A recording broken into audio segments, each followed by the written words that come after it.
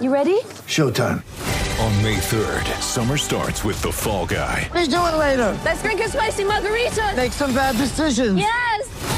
Audiences are falling in love with the most entertaining film of the year. Fall Guy. Fall Guy? Fall guy. That's what the poster said. See Ryan Gosling and Emily Blunt in the movie critics say exists to make you happy. Trying to make it out? Nope. Because I don't either. It's not what I'm into right now. What are you into? Talking. Yeah. The Fall Guy. Only in theaters May 3rd. Rated PG-13. Get ready for the greatest roast of all time. The Roast of Tom Brady. A Netflix live event happening May 5th.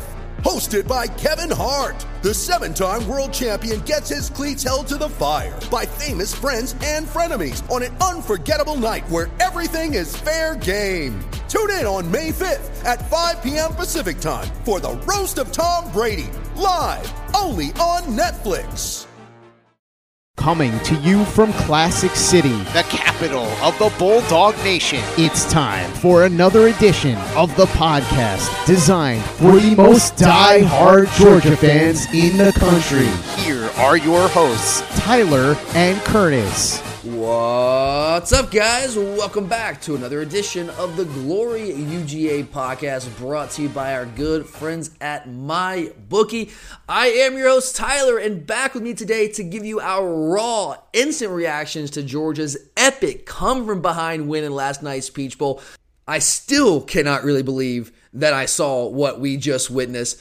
But back with me is my longtime co-host, Curtis. And just a quick heads up here, guys, at the outset of this episode. We are recording this show earlier than we normally record our recap episodes on Sunday nights. Usually we try to push it back as late as we can on Sunday night to give us a little more time to go back and digest the game and do a little bit of deep dive and do a couple rewatches so we can give you guys as detailed of a look into the game as we can. But we wanted, with this episode, to get it out to you as fast as we could. You know, I mean, really, as in the aftermath of a game like that, an instant classic, we just felt you guys would probably want us to get it out to you as quickly as we could because, you know, the interest level is very, very high, especially with a game with stakes as high as that game had. So I did want to actually record it last night. I got home, I don't know, man, I can't remember exactly what time I got home. It was all a blur. 2:30-ish by the time I got home and like got a shower and all that kind of stuff. So I wanted to do it then because I didn't think I'd be able to sleep at all. But yeah, couldn't make that happen. My wife was very tired. She was asleep, and she's an absolute saint going to the game and driving back to Athens after the game, getting home as late as we did. And she's not a night owl necessarily. I think that's probably fair to say about her. So I just didn't want to do anything to possibly remotely keep her up. And also my voice wasn't really in recording shape. I could have recorded, I guess. It just would not have sounded so great. So last night after the game did not work. And then I wanted to do it early this morning when I got up. But Curtis had some previous commitments to attend to. And I really wanted to get him on this episode so he could have his say. So we had to put off a little bit longer than maybe we originally wanted to, but it's all good. That just gave us a chance to kind of go back and get at least one quick cursory rewatch to give us a little better idea of some of the things that were happening within the game that maybe you don't see when you're watching it live there in the stadium. So I think this works. We're going to give you a little bit more of a raw, instant reaction than we normally do in our recap episodes. That might not be as detailed with the numbers and the deep dives and the schemes because we haven't had a ton of time to do that, but it's still more of a deep dive than I would have probably been prepared to do last night, so maybe it's the best of both worlds. But Curtis, man, let's go ahead and just dive right in, man. Let's start here. We have had some epic, huge games over the course of this last 5-year run dating back to 2017, Kirby's second year here in Athens. Where does this game, this Peach Bowl victory over Ohio State rank on your personal list of the greatest Georgia games? Let's just say of your lifetime, because you and I, we're not necessarily young anymore, but we're not, 60, 70 years old. We don't go back to like the days of Herschel. So let's just say in your lifetime, where does this Peach Bowl game rank on your list? I'm actually to go number one. Really? Yeah. I mean, everyone's comparing it to the Rose Bowl, rightfully so. But the reason I give it the edge over the Rose Bowl is the fact of, it felt like we were out of it. The Rose Bowl, especially in the whole second half, we were in that game. But this game just didn't feel like. Curtis, we were down multiple scores in that Rose Bowl game. Yeah, but I think the difference is the second half because we started to struggle in the second half, especially offensively, and I think that kind of almost put like a sense of like, all right, or like we kind of felt like we were, especially when they went up 14. That's like we're out of it because you think about it, we had missed field goals, we had done all these things that kind of put us behind, and I think that was we didn't have the momentum. The Rose Bowl, we hit that field goal before halftime, and then we come out and we just, we had the momentum in the whole second half. So it felt like it was just a matter of time. But that wasn't the case in this game. Yeah, that you're right. I mean, that field goal right before halftime, I still go back and say that was one of the most underrated plays in Georgia football history. Not just the field goal, but Tay Crowder jumping on this little squib kick and just setting up that field goal opportunity. It's one of the greatest plays that no one really ever talks about, no one really remembers, but I will never forget that play. I think that was, as you mentioned, one of the turning points in that game. So you would put this ahead of the Peach Bowl. Where does the national championship game from last year rank for you? I mean, national championship, is number one in the fact that, yes, we finally got over the top. But when you're looking at the pure game from start to finish, most exciting, most roller coaster of emotions, I have to go with this game. It's hard to beat the roller coaster of emotions. That's certainly true. Like, I don't think there's a game that I can think of in my lifetime with the stakes that we had in this game. Because like we've had roller coaster games before that have gone back and forth with momentum shift or from momentum shift, but they never had the stakes that this game had. So I think when you factor in like how the game played out and how exciting it was, plus the stakes, like a shot at the national championship still alive, I think you can certainly make the argument that this is number one. Honestly, when I was walking out of the stadium, I was saying to my wife, I was like, did we just watch the greatest Georgia football game in the history of our program? So I don't think you're crazy saying that, Chris. I certainly contemplate that myself. But the more I've thought about it over the past, not quite 24 hours or so yet, but 12, 18 hours, I think I'm still going to go to the national championship number one for me. Just because that was what we've been waiting 41 years for. And that was a game with momentum shifts in and of itself. Of course, some massive plays down the stretch for us to win that game where we were not out of it in the first half. We were right there, but we were in a situation in the second half where we had to make plays to win that game, and we made some of the biggest plays in Georgia football history to actually win that football game. So for me, actually win a national title, which is something I'd longed for my entire life with every fiber of my being, that still has to be number one for me. I'm going to have to go with the Rose Bowl number two, just because the reason I put the Rose Bowl ahead of the Peach Bowl, Kirsten, like I don't think you're crazy at all saying putting the Peach Bowl up there. But for me personally, the Rose Bowl, that was the first time I'd experienced a game with stakes like that. You know what I mean? Like a college football playoff game for the Georgia Bulldogs. I guess you could say like the closest I'd had in my lifetime prior to that was the 2012 SEC championship game, right, against Alabama, where we fell so short, like so close, but so short there with Chris Conley going down just a couple yards short of the end zone there and missing out on that shot in the BCS national title game against Notre Dame, which is a game I think that we probably would have won. I think that was the closest in my lifetime prior to the Rose Bowl, but that was just something I had not experienced before. And the way that game played out, coming back from that big first half deficit, winning overtime, Sony's touchdown, all the big plays that we made in the second half to win that one, the setting, I mean, that trip I think is kind of overrated because I hated Pasadena is just like logistically a pain in the butt to get to, but like the setting, being in the Rose Bowl, the granddaddy of them all, whatever. Like I think all that for me makes that number two behind the Natty. But the Peach Bowl, certainly this 2022 Peach Bowl, certainly a very, very, very close third there. But I mean, I think you can reasonably rank those three in any order you want to. That's just how I would go there. But Curtis, let's move on here a little bit, man. Look, it might have been improbable. It might have even been miraculous. I don't think it's a stretch to call what we saw last night miraculous. But some way, somehow, our beloved Dogs pulled it off, man. And a common refrain that I've heard from all corners of the football universe in the past 24 hours is that, quote, Ohio State deserved to win this game. And then alternately, Georgia didn't deserve to win this game. Or maybe the Dogs had no business winning it. So what do you say to that notion, Curse, that Georgia had no business winning this game? I think even David Pollock himself, one of the greatest Georgia Bulldogs of all time, even, I think he actually was one that said, at least I saw, had no business winning it. There were multiple other national media members out there, obviously rival fan bases out there saying that Georgia didn't deserve to win this game. What do you say to that notion? I get it. And I think the thing is that when you look at it, Georgia didn't play their A game, and Ohio State played their A+ game, in my opinion. Yeah. But it also, to me, shows just how good Georgia is, though, in their own right, when we don't play our best game and yet we win. And so I think that was what stuck out to me is, yes, you could say, Ohio State played their A-plus game and maybe they should have won because of that. But the fact of the matter is that just playing a good game is not enough. You have to win all facets of the game. And I think that the one thing Georgia has that most teams don't have is, and I think Kirby Smart has done, this is probably one of his better coaching jobs in instilling this, but is the resilience of this team. Oh yeah, 100%, man, 100%. And look, here's what I would say to this claim that Georgia did not deserve to win or that Ohio State did deserve to win. It's a shame they lost. I don't think it's wrong to say Ohio State deserved to win. I think both teams deserve to win. I think both things can be true. You see games like that sometimes where it's like, damn, man, it's a shame that somebody has to lose this game. I think this is one of those games. Now, you're right. I get where the concept comes from, the notion comes from in people's minds. You're exactly right. It comes from the fact that we clearly did not play to our standard. Like, I don't know what, like, however you grade it, however you want. You played our C game, played a B- game, played a D game, like whatever. Like, we did not play our A game for sure, however you want to grade it out. And Ohio State, I agree with you, Curtis. I do think they played about as well as they could in this game.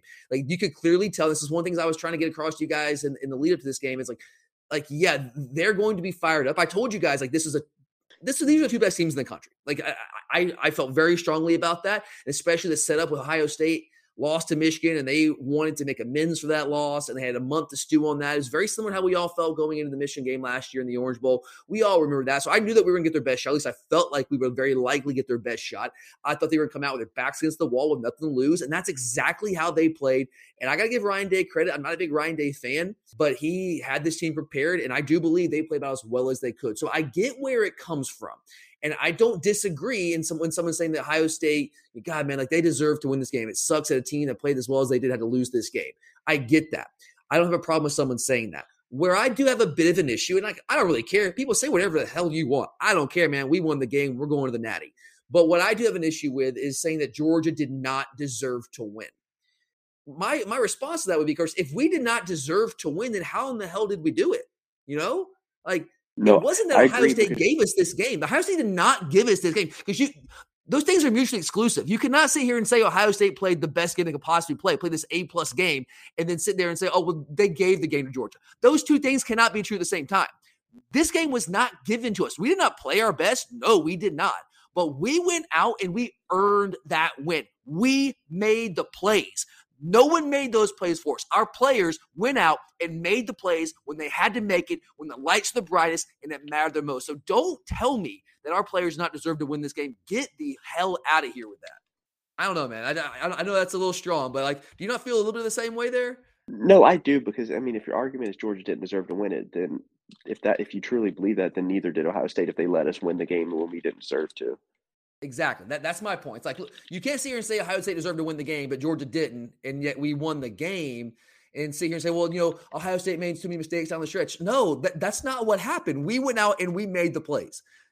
That's what happened. We made the plays. They played extraordinarily well. And I want to give Ohio State a lot of credit, Curtis. That team played their tails off, man. Like, they played extraordinarily well. CJ Stroud, I mean, I don't want to say it's not an all-time performance, but that dude came out and he did just about everything that he could possibly do. That was an incredible performance by CJ Stroud. The receivers played very well. You got to give Ohio State a lot of credit. I think their coaching staff had a really good game plan coming into the game. We'll get into more of the details here in a few minutes, at least a little bit to some degree. But I think their coaching staff had a really good game plan.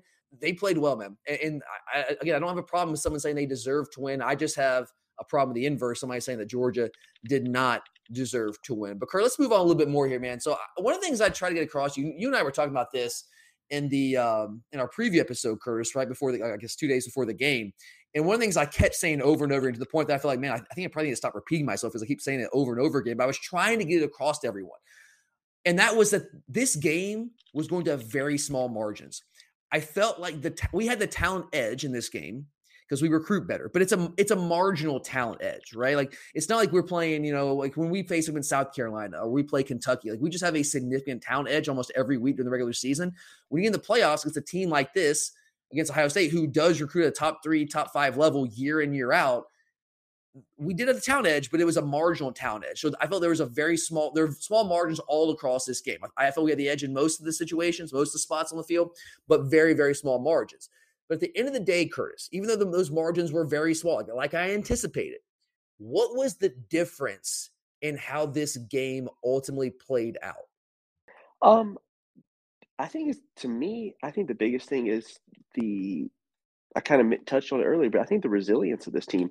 This team you go back to Missouri, and they had they were put in some tough situations, and yet they responded in those games when their backs have been against the wall. And I think that was the difference in this game. The fourth, I even heard at halftime or at the start of the third quarter, they asked Kirby Smart what he said to his team, and one of the things was win the fourth quarter. Well, that's what we did. We won the fourth quarter, and that's how we won the game. And you go back to the Alabama game in the national championship last year, we won the fourth quarter. And that, I think, is really what was the difference in this game. Yeah, Curtis, you mentioning the fourth quarter, win the fourth quarter, that's something that you and I talked about on our preview episode last week, the tail end of the week, that we felt if we could get this game in the fourth quarter and be within striking distance, that we had an edge in the fourth quarter, primarily related to Ohio State's depth on defense, right? And I will say, I thought it would play out differently. When I was talking about that, I don't want to speak for you, Curtis, and I was talking about how I felt if we got in the fourth quarter with a lead, or if we were within striking distance, that we could take over this game the way that Michigan did. I think Michigan outscored them 21-3 in the fourth quarter of that game a month or so ago, and we outscored them 18-3 in this game. But I felt that if it was close enough, that's where our running game, we start to lean on them because they don't have as much depth up front. They don't rotate as much as we do in their front seven. And even though they might stone us early in the game, like they did Michigan in the run game, if we just stuck with it, we were close enough and we were having just throw the ball every down, that we could run the ball down their throat and just create some big explosive plays in the run game like you saw Michigan do. That's not exactly how it played out. We did win the fourth quarter, and I do think depth started to play a role in that as we got into the late portions of the game. But it wasn't that we were running the ball down their throat. We were still throwing the ball, Curtis, and we were doing that, obviously, with Stetson Bennett at the helm. So speaking of Stetson Bennett, we'll talk more about him in a minute. I think one of the differences in how this game played out, and I don't want to take anything away from C.J. Stroud. I do not. That guy is a warrior, man. That dude is incredibly talented. I told you guys coming to the game that he was – I felt like he's the best passer that we have, like pure passer that we have seen in the Kirby Smart tenure. And I think that was on full display. And why I was saying that, I think we saw that on, last night. I think we all saw that. And he used his legs more than, we'll get that in a minute too, more than I'd ever seen him use. That was clearly part of their game plan. And so no offense to C.J. Stroud. He was incredible. But we just have a winner at quarterback, Curtis. We have a dude that is just built differently, who can play poorly for stretches of a game, but when it matters the most, at this point, Curtis, I don't know if there's a quarterback in the country I want with the ball in his hands more than I do Stetson Bennett. He's just built differently, man. Like, I don't even know how to say it. I just don't know. It's kind of like Todd Monken asked after the game. He's like, I don't know what to say, man. I don't know how to describe it. He just has it. Whatever that it is, he's got it. And that's what Stetson Bennett has. So that was a big part of it in the fourth quarter. I also think, you were saying, Curtis, like the resiliency, it's what I call championship pedigree. You know what I mean?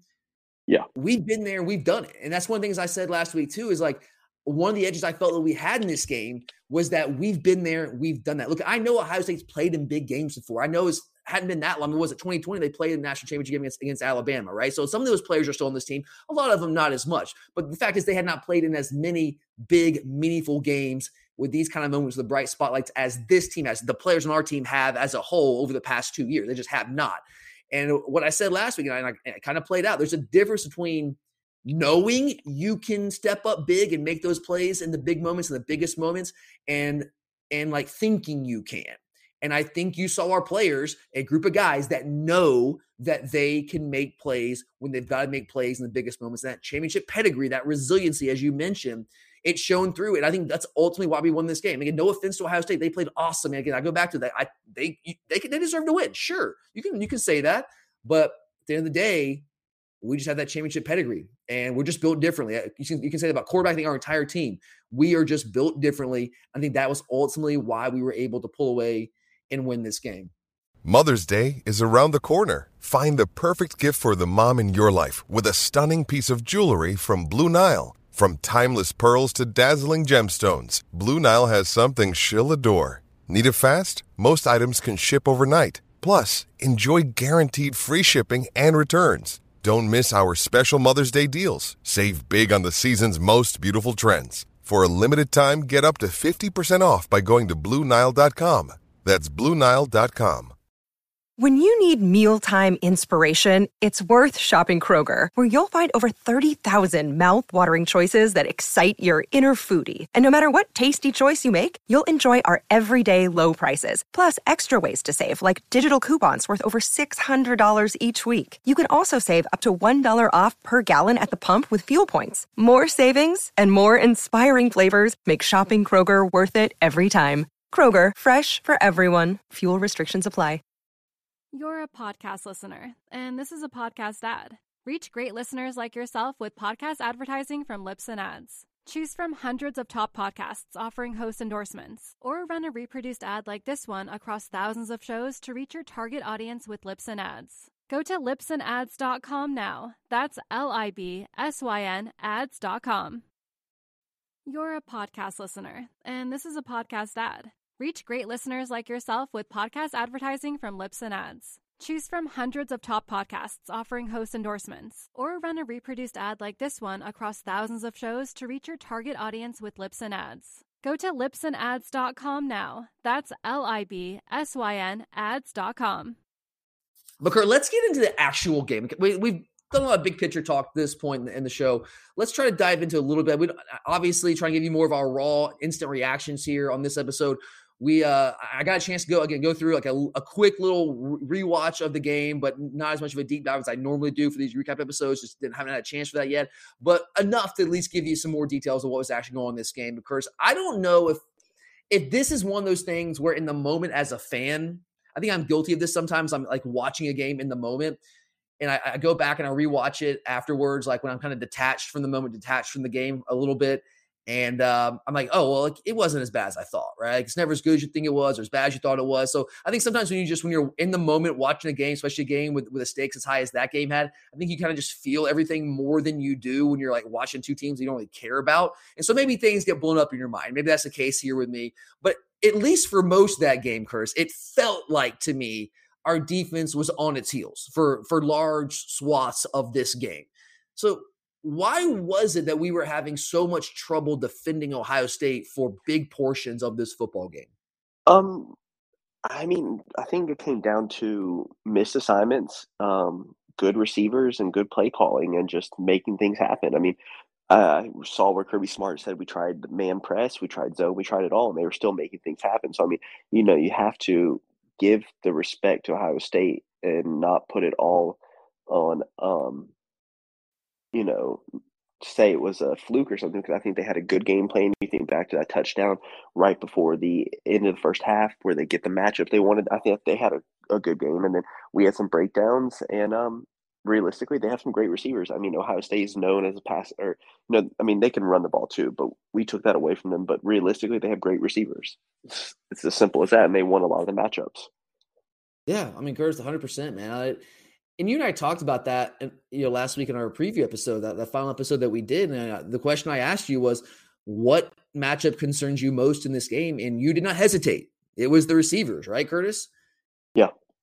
And that's what we were talking about, guys. Like we weren't making that up. I mean, I spent the past 2 weeks talking about it. Curtis identified it on that preview episode. I mean, there was a reason we were telling you, like, these guys are legit, and it's a concern for us. Like, we're the more talented team, but overall 135. But sometimes you have matchups like that, especially against a secondary that struggled as much as we did against LSU and struggled at times down the stretch. And had we played well in the secondary most of the year, but I don't think, Curtis, like, is it a stretch to say that we don't have elite cover guys? Like, we can say that with a straight face, right? I think, yeah, absolutely. Ringo he's good except against more shifty players, which is kind of what Ohio State has. You think back to Bullard, he's a bulldog when it comes into making plays and tackles, but he's not great in coverage. And so I think that realistically in our secondary, that's probably their biggest weakness. I do agree. I think it's one of our biggest weaknesses. I think getting pressures, with the natural pass rushers is our other weakness there. I would counter that and say you're not wrong in saying that. I would just counter by saying I think that's just what you see at all levels of football now. I think the way the offenses have evolved and the way the rules have changed over the past 10, 15 years to favor offenses and to really take away defenses and their ability to defend elite receivers.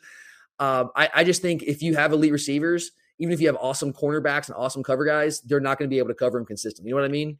I think the game has changed too much. And that's why I think pressure is the big thing. Like, how do you counteract that? Well, you pressure them, right? Like, how do we beat Tennessee? How do we completely take away their game plan and what they want to do offensively? How do we shut them down? We pressured them, right? It wasn't that Keely Ringo was any better against Tennessee. Like, I know he made that interception, it was a nice play, but like, he was still the same guy that he was on Saturday night. Like, but we pressured Tennessee in that game. We pressured Hendon Hooker in a way that we were not really able to against Ohio State and really against LSU for a large portion of that game as well. And to me, that was the difference here. You know, I think, and look, I'm not saying we didn't get pressure at all. We did. Like, we got some pressure. We got 4 sacks in the game. Like, we got some pressure.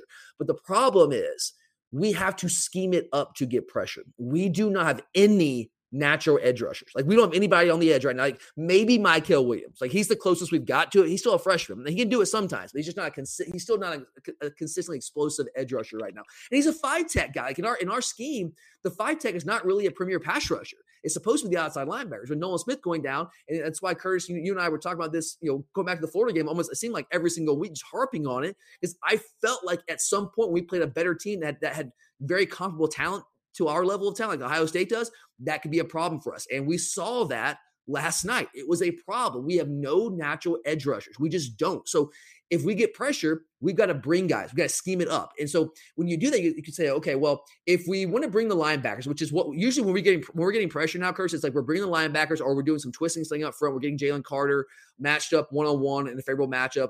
But if we bring a linebacker and only rush 4, what that means is we have to drop someone in coverage. So we're dropping somebody on the defensive line. And whether it's Mykel Williams, whether it's Robert Beal, whether it's Chaz Chambliss, who also went down with an injury, but we're dropping somebody in coverage who's not really a natural cover guy, could be a liability back there. And then if we bring more than 4, then we usually have to play man behind that. Most of the time, you're usually playing man free behind that. And when we did that, Kurt, because we had to do that because we don't have natural pass rushers. We just don't have natural edge rushers. Like Jalen Carter's the closest thing that we've got. He's an interior guy, but edge rushers, I would say Mykel and then Jalen. But outside of that, we just don't have those guys. So yeah, we had to try to bring more than 4 at times, and we had to play man coverage behind that. And when we did, they carved us up in man coverage. And it's exactly what you were saying, Kurt. Why did they carve us up in man coverage? Because they have elite wide receivers, and we don't have elite cover guys. We have good cover guys. Like Ringo's a really good player. Kamari Lassiter's a really good player. Chris Smith, great player. Malachi Starks, great player. Love Javon Bullard, but they're not elite cover guys. And even if they were, like I was saying, it doesn't matter. If you have elite wide receivers, it doesn't matter how good your cover guys are in this day and age. It's just a different game. And the receiver's going to win the vast majority of the time. But we weren't getting enough pressure consistently in this game, Curtis. Like those deep crossers, those deep crossing patterns that kept hitting on us, especially in the second half, those only happen when the quarterback has time. And we told you, Curtis, we told everybody out there that if C.J. Stroud was going to sit back there in a clean pocket, he was going to dice us up. And that is what happened for most of this game. But I do want to give Ohio State and Ryan Day a lot of credit here with their game plan.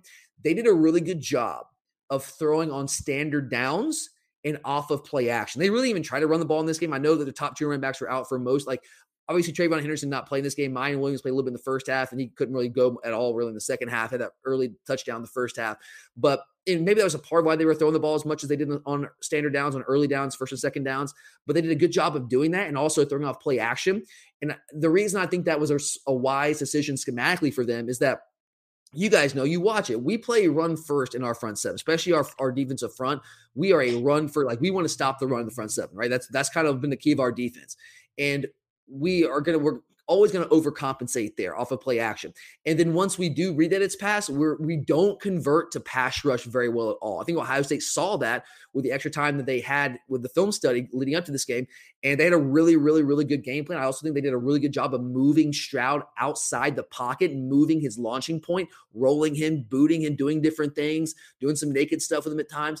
And I think that was just a fantastic game plan on Ohio State's part. And another part of the game plan, clearly, Curtis, C.J. Stroud's legs are a part of the game plan, because I think that Ryan Day and company, they did not think that we would account for it. And I didn't think we would account for it either, because we told you, Curtis, like we said here last week, we told everyone Stroud doesn't run the ball. Like and guys, we weren't lying about that. Like if you watched him all year, I went back and watched basically every game they played this year to prepare for this game.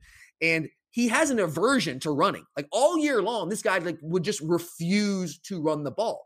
Clearly in this game, they told him, dude, you've got to make plays with your legs. You got to make things happen. I think they were gambling on the fact that they did not anticipate us preparing for him to run the football. We were not going to assign somebody to mirror or spy him the way that we do a guy like Jaden Daniels against LSU in the SEC championship game. So, they did some design QB run stuff with him. They did some zone read stuff with him.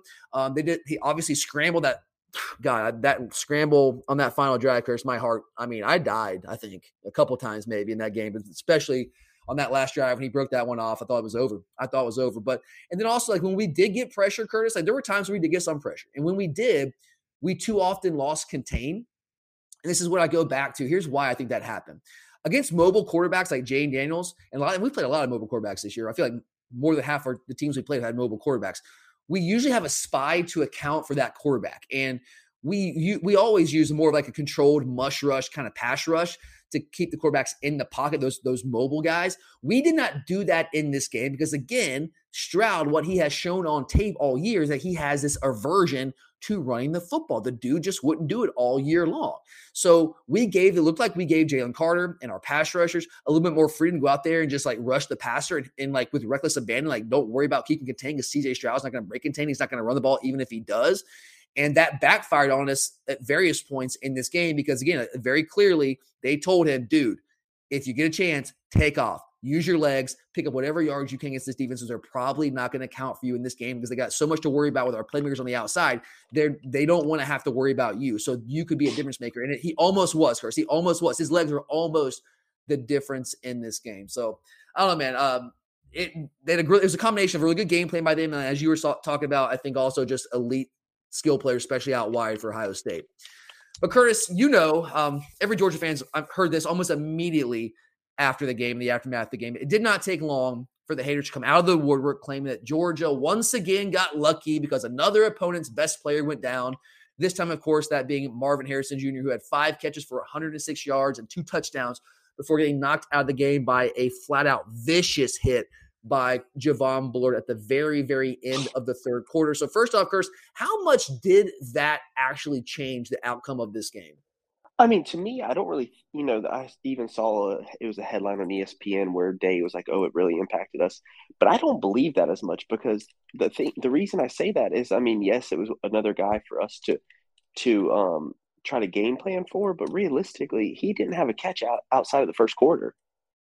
Yeah, he had a huge first quarter. First quarter, and he was, I don't want to say non-existent, but he was not making those same level of plays the next quarter and a half or so. No, and I mean, that's what I'm saying. Like, yes, it would have probably been another guy for us to count for, which is always a factor. But the fact is, he wasn't existent really the second and third quarter. In response too, I mean, shoot, we're without Darnell, Nolan, all these people. Curtis, our right tackle didn't play a snap in this game. Our starting right tackle, Warren McClendon, did not play one snap. Yeah, a 3-year starter. Ladd McConkey, who's been our best receiver all year, was on one leg, maybe even half a leg. Like that dude was just gritting it. You could say he was like just limping, like the entire game just limping out there. And we're supposed to feel bad for Ohio State. I feel bad for Marvin Harrison Jr. I don't want the guy to be hurt. I don't want anyone to have a concussion. That sucks. But like, why don't we talk about that? That was my thing last year with the Alabama receivers going down. Sure, like the other receivers went down. That I'm not going to put my head in the sand and say that doesn't factor into the game, the outcome of the game. I'm not going to put my head in the sand and say that Marvin Harrison Jr. going out doesn't factor in the outcome of the game. Sure, of course it does. We know what else factored in the outcome of the game? Darnell Washington not playing basically 3 quarters of this game. Warren McClendon not playing a snap. Ladd McConkey, our best receiver, being on one leg out there. Like, come on, guys. Like, they are the only team that had injuries, that had attrition. So and it's okay, Curtis. Like, this is what haters do. They're going to find whatever possible ammunition they can to try to poke holes in you because they just can't face the fact that, oh yeah, my team isn't as good as your team. And that's just what it comes down to. So again, I'm just going to smile and laugh and give them a thumbs up because I don't care. We won the game, but it's comical, when people do that because that's part of the game too, Curtis. Like, part of being the better team is having more better players, right? Like, is that a stretch to say? No, especially at this time of the year and in this sport, it's a game of attrition. Yeah, like everyone is banged up. And that's what makes you that's one of the things that can make you a better team is that you just have more good players than the other team. So if one of your good players goes out, oh, we have another good player that can also go make plays. I'm sorry, Ohio State, you don't feel like you had those players. We had guys go down too. You know what? We had guys like Oscar Delp step up. We had guys like Arian Smith come in and pick up the slack for Ladd McConkey and make plays for us. That's what good teams do. That's why we are a better team. And when we talk about we have better depth, and that's a factor in this game, that's what we're talking about. So, no, I'm not going to put my head in the sand and sit here and say that Marvin Harrison Jr. going out just didn't factor in the outcome at all. Of course it did. But, what would the score have been if Darnell doesn't get hurt? Because, of course, I'm not going to sit here and say Darnell is like, I don't know if I can say he's quite as important to us as Marvin Harrison Jr., but he's also like not that much less important. If you think about what we do offensively, Curtis, and how we structure our offense and what he does for us in the run game and our 12 personnel and creating mismatches, Darnell is incredibly important to our offense. And we need him back against TCU. He'd be a major factor in that game. So we'll see how that plays out. But him going out is no small thing for us. And to just trivialize that and brush it off, say, oh, it's not as important as Ohio State losing Marvin Harrison Jr. I would argue it's not that much different. One thing that bothered me the most is, Herbstreit didn't have as much bias as people may have thought. But the one thing that bothered me is the excuses he kept making that Ohio State lost Marvin Harrison Jr., lost the tight end. The tight end. But never once acknowledged, oh, we just lost Darnell. Our best outside linebacker has been out since October. All he could talk about was how Brock Bowers just was a no-show in the second half. That's all he could talk about. Yeah, and he kept making all those excuses for Ohio State. And I'm like, that was one of the things that bothered me. And it's kind of like what you've been hearing in the media. Like you said, oh, once again, they win because the player gets hurt. No, we won even though we had multiple players hurt, including very important players.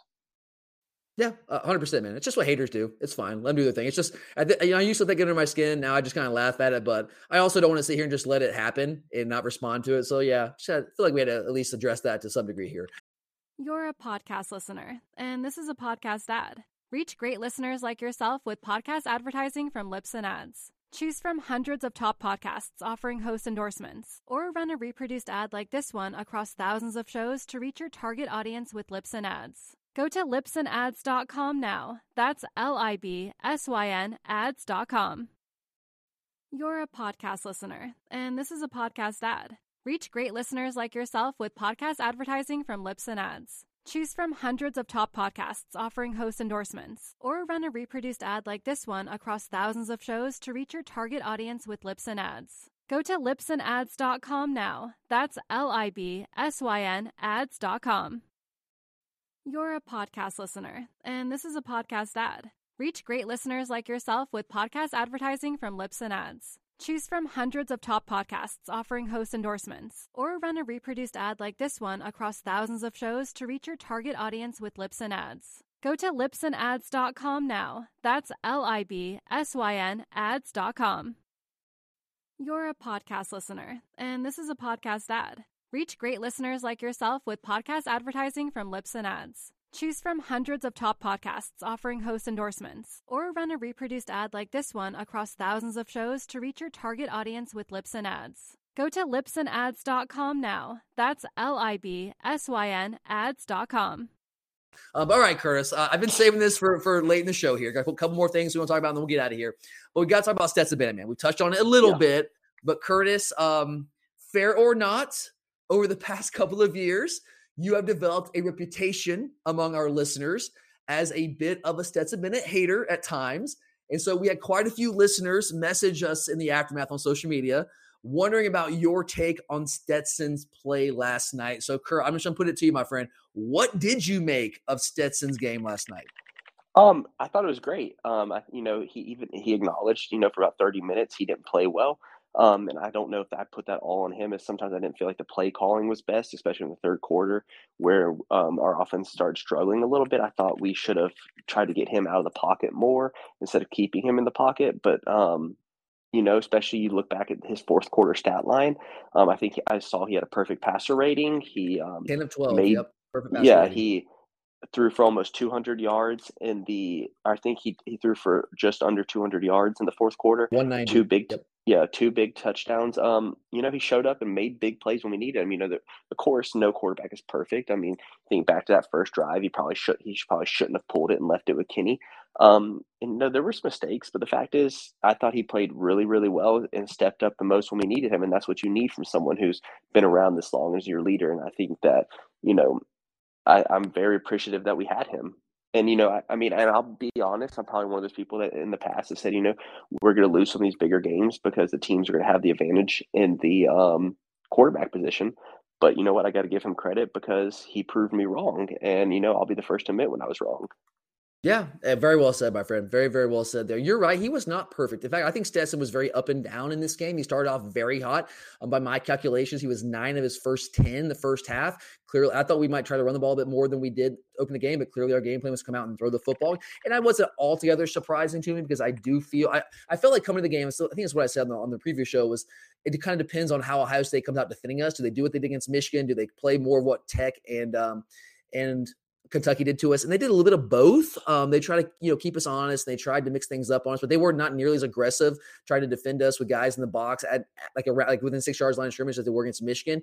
So I think that was part of why we were trying to throw the ball maybe a little bit more. I don't know. It's interesting. They defended us in a way I hadn't seen them defend a lot of teams through many parts of the year. But anyway, he was hot. 9 of his first 10 before that interception. But then he went from the 1:49 mark in the second quarter to 18 seconds left. So over a full quarter of football, Curtis, or 18 seconds left in the third quarter, I should say. So it is a full quarter of football there before he completed another pass. From 1:49 in the second quarter to 18 seconds in the third quarter, no passes completed. But then, as you said, 10 of 12, 190 massive yards, 2 humongous touchdowns in one of the greatest fourth quarter performances by a Georgia Bulldog, I think, in program history, at least in my lifetime.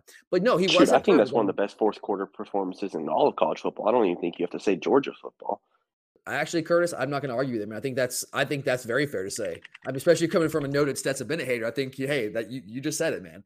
But you're right though. He wasn't perfect. That first quarter where he on that first drive where he pulled his own read, and that was probably a walk-in touchdown for Kenny or a very big gain.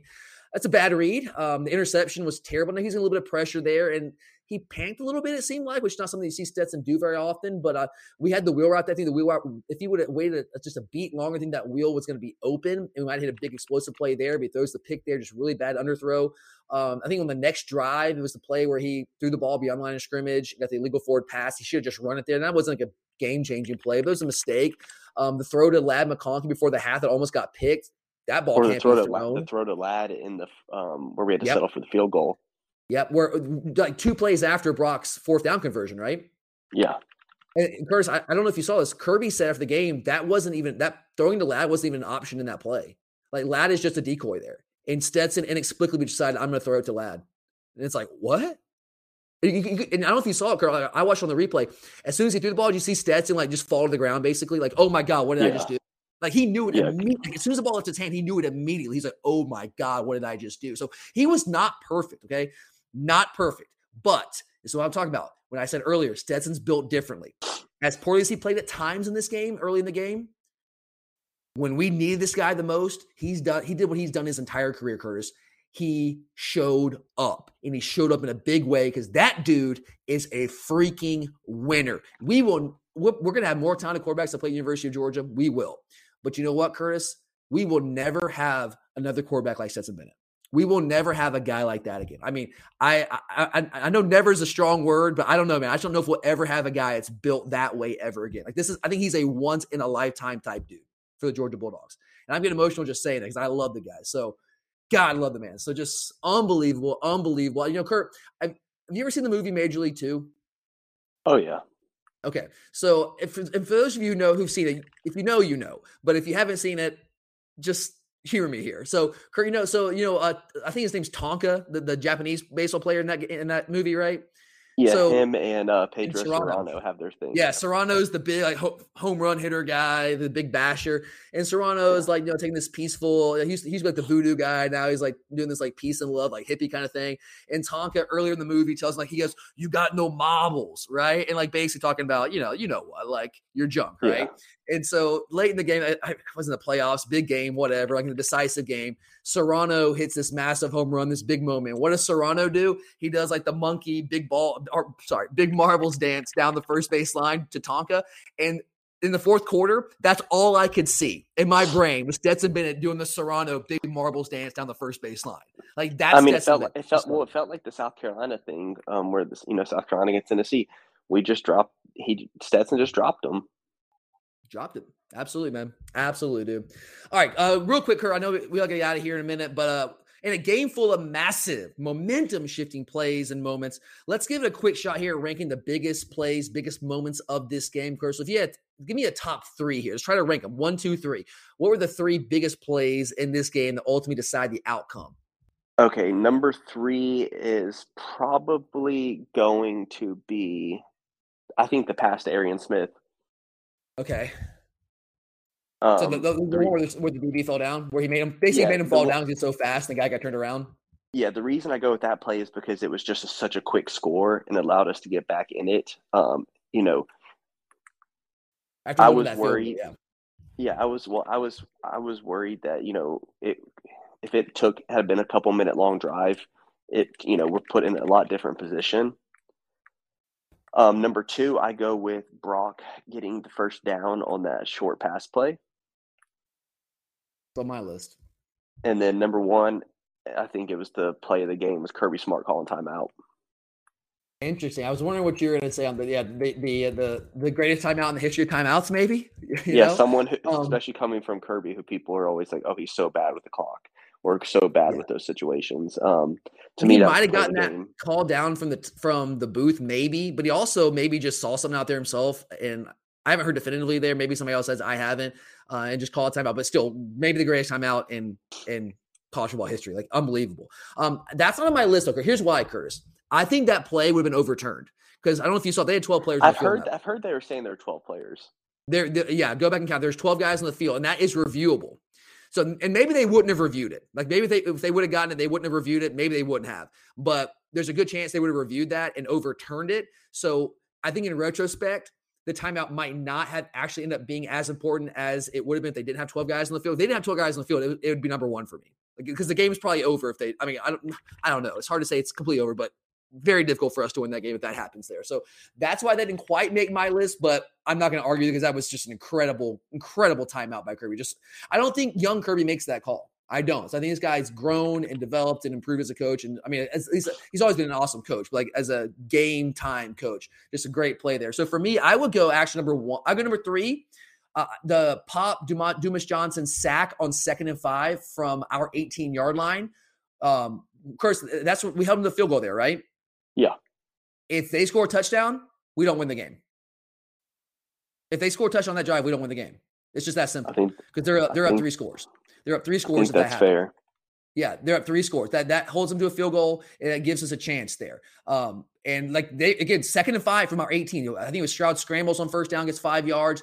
Our 18-yard line, we're on our heels again, like we were. Like I felt like the entire game. Pop comes up with a massive sack. We didn't get a lot. I don't think we got enough consistent pressure. When we did get pressure, we had to manufacture it like that. But hey, whatever it took, man, we got it, and that was a huge play. I think it was like a 12-yard line, put back on the 30-yard line, somewhere around there. Huge play. That was number 3 for me. Number 2, I'm gonna say the bullet hit on Harrison. He was not going to catch the ball anyway. If you go back and watch the replay in slow motion, he was already dropping the ball. So I don't think that dislodged the ball. But I do think knocking Harrison out of the game was an impactful play for us. I do think he's a big-time player, and you never know what's going to happen if he's in the game in the fourth quarter. You don't know. So I think that was a big play. It was a very, very clean hit. I don't want to hear anyone talk about targeting. That was textbook clean hit. And then for number 1 for me is Brock 4th and 6, Curtis. If we don't convert there, I think the game's probably over. Like if we don't get points in that drive, I don't think we win the game. I mean, heck, we won by 1 point. So if we don't get points in that drive, we don't win the football game. And that was just an incredible effort by Brock Bowers. Brock been doing his yoga, man, because I don't know how you like doing this matrix stuff. I don't know how you get that, man. Just unbelievable effort by Brock, and thank God they reviewed that.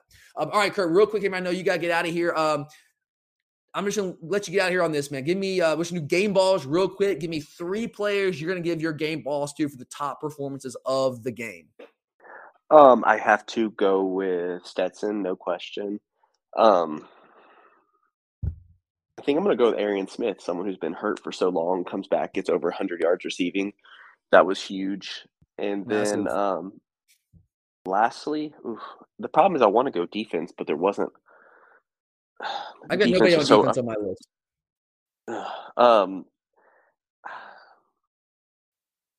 A.D. Mitchell? Yeah, I think I'm going to go Kenny Mack, though. Okay. That's a good call. Good call with Kenny Mack. Over 100 yards, all-purpose. All-purpose yards. Good call. We have got him the ball out of the backfield, which is where he's been his most. I mean, he's a great runner too, but he's been lethal for us out of the backfield as receiver. We got obviously that first touchdown on that screen pass, that kind of tunnel screen that we run. Kenny Mack's just an awesome player, dude. Love that guy, and he's been a monster for us all year long. Great call there. On my list here, Curtis, the game balls that I want to give out, I agree with you, obviously, on Stetson Bennett. He's at the top of my list. Again, wasn't perfect. Had stretches this game where he did not play well, and he actually put us in bad situations and bad spots at times. But when we needed Stetson the most, when we had to have it, Stetson did what Stetson does in big games, and that is just make play after play after play. I mean, how many iconic plays in Georgia football history has this guy now been a part of? How many iconic moments in Georgia football history has this guy now been a part of? It's unbelievable, man. It really is, and I do not use that word lightly. It's truly unbelievable to think where Stetson came from back in 2017 to what this man has done now. It's unbelievable. I also had Arian Smith on my list of game ball recipients. This guy, it's crazy, Curtis. This guy, in his career here in Athens, 3 years on campus, has 11 catches. 11 catches for his career. He has 4 touchdowns on those 11 catches. More than a third of his receptions have gone for touchdowns, and he has never had a bigger game in his career than he had last night. 3 of his 11 catches in his career last night for 129 yards, a touchdown, and you talk about depth mattering. Case in point. This is a guy that we've been waiting to come on for a couple of years now. We know what kind of talent he has. We know the skill set he has. We know the speed he has that gives us something that no one else on our roster gives us, at least not to that degree. But unfortunately, the guy has just had a rash of injuries during his time here in Athens. And to see him stick with it and continue to grind. And here's the thing I want to say about Arian too. Anyone that I know, anyone that I talk to that would know these things, that's kind of around the program, has always gushed about Arian Smith. Heck, Kirby Smart himself has always gushed about Arian Smith and how good of a young man he is, how hard he works, and the kind of teammate he is. So to see him have that kind of success in that spot, obviously it excites me that his play helped us win this football game, but it also makes me extraordinarily happy to see something good happen to a good dude like that who's just worked hard and put his head down and gone to work and try to get better and get better and better to the point where he was able to come out there and make a major difference in the biggest game of the season to this point. And I'm a believer in Arian Smith. If he can stay healthy, I know it's a big if at this point because he's had those injuries throughout his career, but if he can stay healthy, then this guy has a chance to be a big-time player for us next year. I am going to also go with A.D. Mitchell, stick with another receiver. I know his final numbers weren't particularly eye-opening. Only had 3 catches for 43 yards and a touchdown. It was his first reception since week 2, but here's why I'm going to A.D. one of my game balls. He's a difference maker. Again, I know he only had 3 catches for 43 yards. I understand that. But one of those 3 catches was for the decisive touchdown. And that was a play in which his ability as a route runner created the separation that allowed Stetson Bennett to hit him in the end zone for that touchdown. One of the things that we've talked about really all season long is outside of Ladd McConkey, we have good receivers. We just don't have those guys that can consistently create separation with their own skill set, right? Ladd's been the only guy at the receiver position that's been able to consistently do that for us all year after AD went down in the first drive of game 2 against Samford. Well, AD is back, and AD can also create separation with his ability to run routes and just his athleticism, his skill set, his twitchiness in and out of breaks, and that little move he gave the top of the route to get the cornerback leaning inside and quickly broke back outside. Yes, Stetson put it on him. Awesome throw, great play, but that was a play that AD's route running ability, his ability to create separation, created. He is a difference maker. And I'm not sure he's 100% right now. I think he's as close as he's been since week 2, but it's just awesome to have that guy back out there on the field. I'm also going to throw one more name at you here, Curtis. This is not a player. You can give it to Kirby Smart, the timeout, the greatest timeout in the history of timeouts. You can certainly give it to Kirby Smart. Everything that we do on the field is a reflection of what Kirby Smart has done for this program and the culture that he's built. So you can say Kirby Smart, and I would not argue with you. But I'm also going to go Todd Monken here. Kurt, think about this. We had our leading receiver out there on one leg who tried to give it a go. Lad did his absolute best to grit it out and give us everything he possibly could. But I don't want to say he was a non-factor, but he wasn't Lad McConkey out there, not the Lad that we've seen all year long.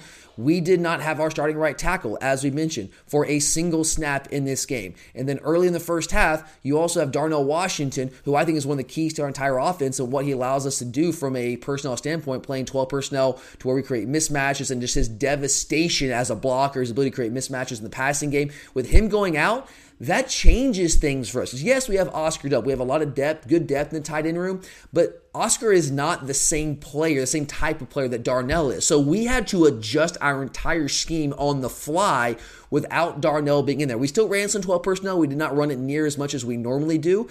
And I think it's one of the reasons that we did not run the ball as much in this game, especially as we got later in the second half. Now, we were behind, obviously, having to come back, and in time's a factor. Of course, all that factors in as well. But with some of the limitations that Monken was having to deal with, I think he did an exceptional job calling a flat-out incredible football game. The touchdown run that Stetson had, that was an absolute clinic of a play call. I mean, he went deep into his toolbox there. You got the motion to pull the DBs, the cornerbacks to the other side of the field, and then you run the sweep. You pull Broderick out there. You have Stetson use his legs. You know, we probably had that in the bag, waiting for a while, waiting for the right moment. And last night, by God, it was the right moment. So Todd Monken, I know this guy gets paid a lot of money, but he is worth every single penny. I know I've said that multiple times this season, but it was on full display once again last night. But all right, guys, that's all we got for you here with our instant reactions, kind of our raw early thoughts on this game. Of course, we'll be back with our mailbag episode here in a couple of days. So whatever questions you've got, anything that you want to talk about coming out of this Peach Bowl victory, any details that we did not get to discuss on this episode, because I know we did not get to everything. We just want to give you our instant, quick, raw reactions here. But anything that you want us to talk about, anything leading ahead to the national championship game against TCU, because guys, we have one heck of a challenge in front of us here. It's kind of scared me a little bit, some of the lack of respect I'm already hearing out there in some circles for this TCU football team. Guys, I've watched this team as closely as I think anybody that's not in the actual TCU fan base has watched this year, because I've had a lot of big-time bets on them. I've watched all but one of their games. The only game I did not watch them play this year was when they played Tarleton.